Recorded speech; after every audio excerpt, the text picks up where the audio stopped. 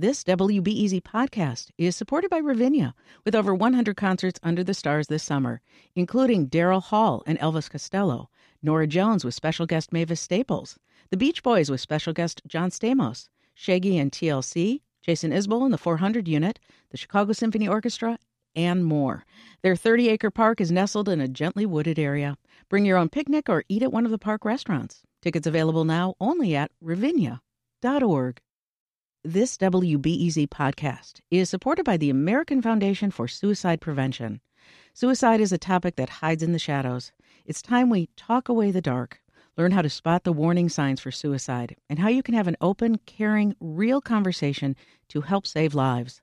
Visit the American Foundation for Suicide Prevention to watch the new short film and learn more at afsp.org/talkawaythedark. It's Curious City, where we take your questions about Chicago and the region and investigate, report, explore. From WBEZ. In the 20th century, millions of Black Americans who lived in southern states packed up their lives and headed north to cities like Chicago. They were drawn by the promise of greater freedom and better jobs. I'm WBEZ producer Ariane Nettles, and like a lot of Black Chicagoans, my granddaddy Narvell and my grandma Bee were among those who left Mississippi in the 1940s and headed north. When they got here, they found success in a particular industry of the time, the blues. So when Curious City listener Charlie Davis asked the question, what role did the Great Migration play in establishing the blues industry in Chicago? I decided to trace the history of my grandparents' experience with the blues. Because if you understand their story, that'll help you understand why the music took root here and flourished. We living in inflation, cold-hearted time. Some people can't find a job. I already knew they owned a lounge on Chicago's South Side in the 1950s and a record label for decades after. But I was still surprised when I picked up a book on Chicago blues and found my granddaddy's name right smack in the middle. Your grandpa was a hustler. He wasn't a hoodlum. He wasn't a gangster now, but he was a hustler. He was out there making that money, and that was the name of the game. More about my granddaddy's hustle later. Most people know that Black people migrating to Chicago brought the blues with them, but Chicago had three things that made it the perfect place to start a blues business.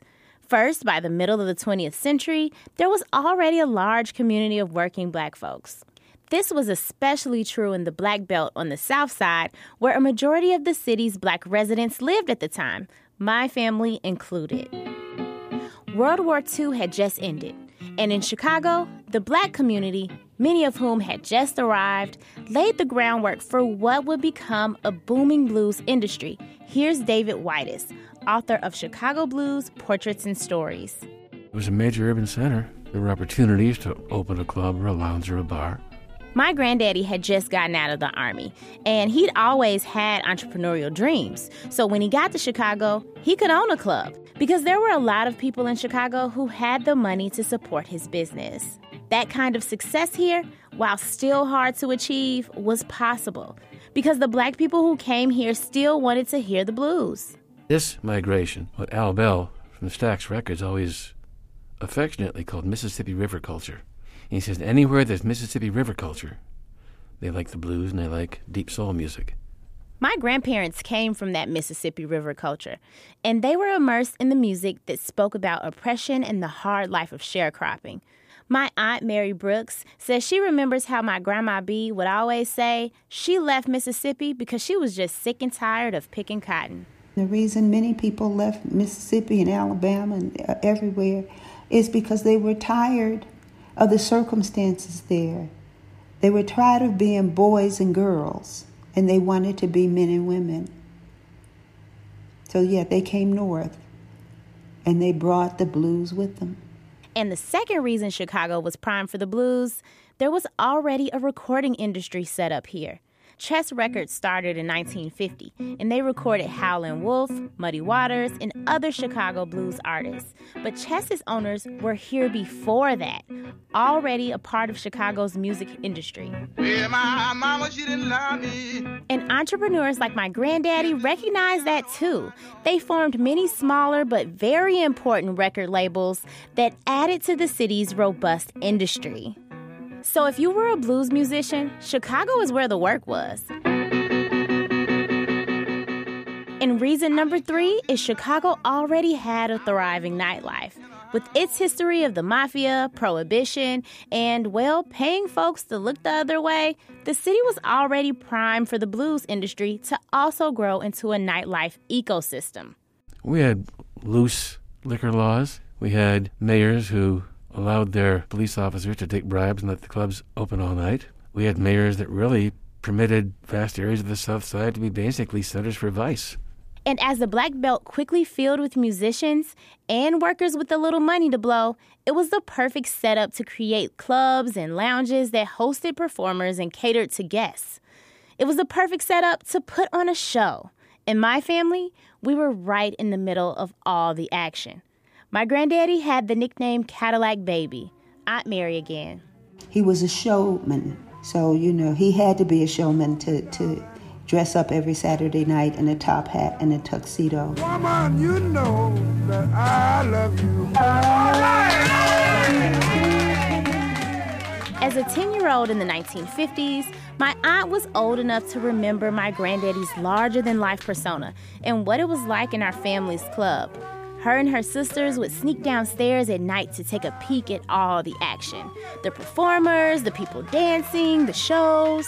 Just like the kids are rapping now, we knew the words to these songs because these were the songs we heard, and this was the expression of who we were. He gonna make all you women jump and shout. Night after night, this was the scene at Cadillac Baby Show Lounge, named after my granddaddy, who was the colorful face of the business. At some point in the evening, he would drive his Cadillac right up onto the stage and get out of the car and bow to the audience, and that was the start of the show. It was quite a flamboyant entrance, and he was a very flamboyant character. I'm your horse who love you the most, Cadillac Baby, coming to you live from the bandstand of Cadillac Baby Show Lounge. He loved it. He loved the notoriety. Located at 4708 South Devon Street. And my Grandma B worked diligently behind the scenes to make sure everything ran smoothly. Everybody loved him. Everybody loved B and Cadillac. Whitus, the author, says the blues industry was blossoming with black entrepreneurs making money like my grandparents. And after starting their club, they started a recording company, B and Baby Records, with my grandfather at the helm. Over the course of his career, he recorded quite a few Chicago blues artists who later became quite well known. They recorded artists like Little Mac, Hound Dog Taylor, Homesick James, and Eddie Boyd. My baby's gone, and she won't be back no more. By the 1970s, tastes were changing. Some black clubs were closing. My grandparents lost their club. Some younger black listeners saw the blues as representing the past. Meanwhile, white audiences were introduced to the genre through the music of groups like Cream and the Rolling Stones. Today, you can still find blues in Chicago, but some things have changed. There are clubs on the South Side and the West Side, but they're very few, not like it was in the 60s. Toronzo Cannon. At 51, he's one of the younger musicians in today's Chicago blues scene. He says these days, there's a clear divide. Those places which cater to black patrons, and on the north side, you have what they would call your touristy blues clubs. And you get a lot of people from Europe, get a lot of white people to go to these clubs.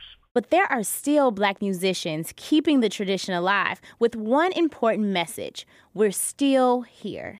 It doesn't just stop at B.B. King or Muddy Waters or Buddy Guy. You know, we're still holding on to the traditions as we know it. There's a train that will take me there. Curious City is supported by the Conant Family Foundation. I'm Ariane Nettles. Live in peace. Oh, Lord, take me on board. Next time on WBEZ's Curious City. Everybody knows Chicago doesn't get tornadoes, right? The whole sky was just black and whirling. And you look out and see this big black funnel coming at you. There's definitely a funnel cloud. Now it's turning in a twisting pattern. Run for cover. Oh my God. Oh my. That's next time on WBEZ's Curious City. Oh, it's green color. It's green color. Hi, it's Terry Gross, the host of Fresh Air. We bring you in-depth, long-form interviews with actors, directors, musicians, authors, journalists, and more. Listen to our Peabody Award-winning Fresh Air podcast from WHYY and NPR. Thanks for listening to the news live on WBEZ and NPR. The WBEZ stream sounds great in the kitchen on your smart speaker and anywhere on the WBEZ app. Listen every day.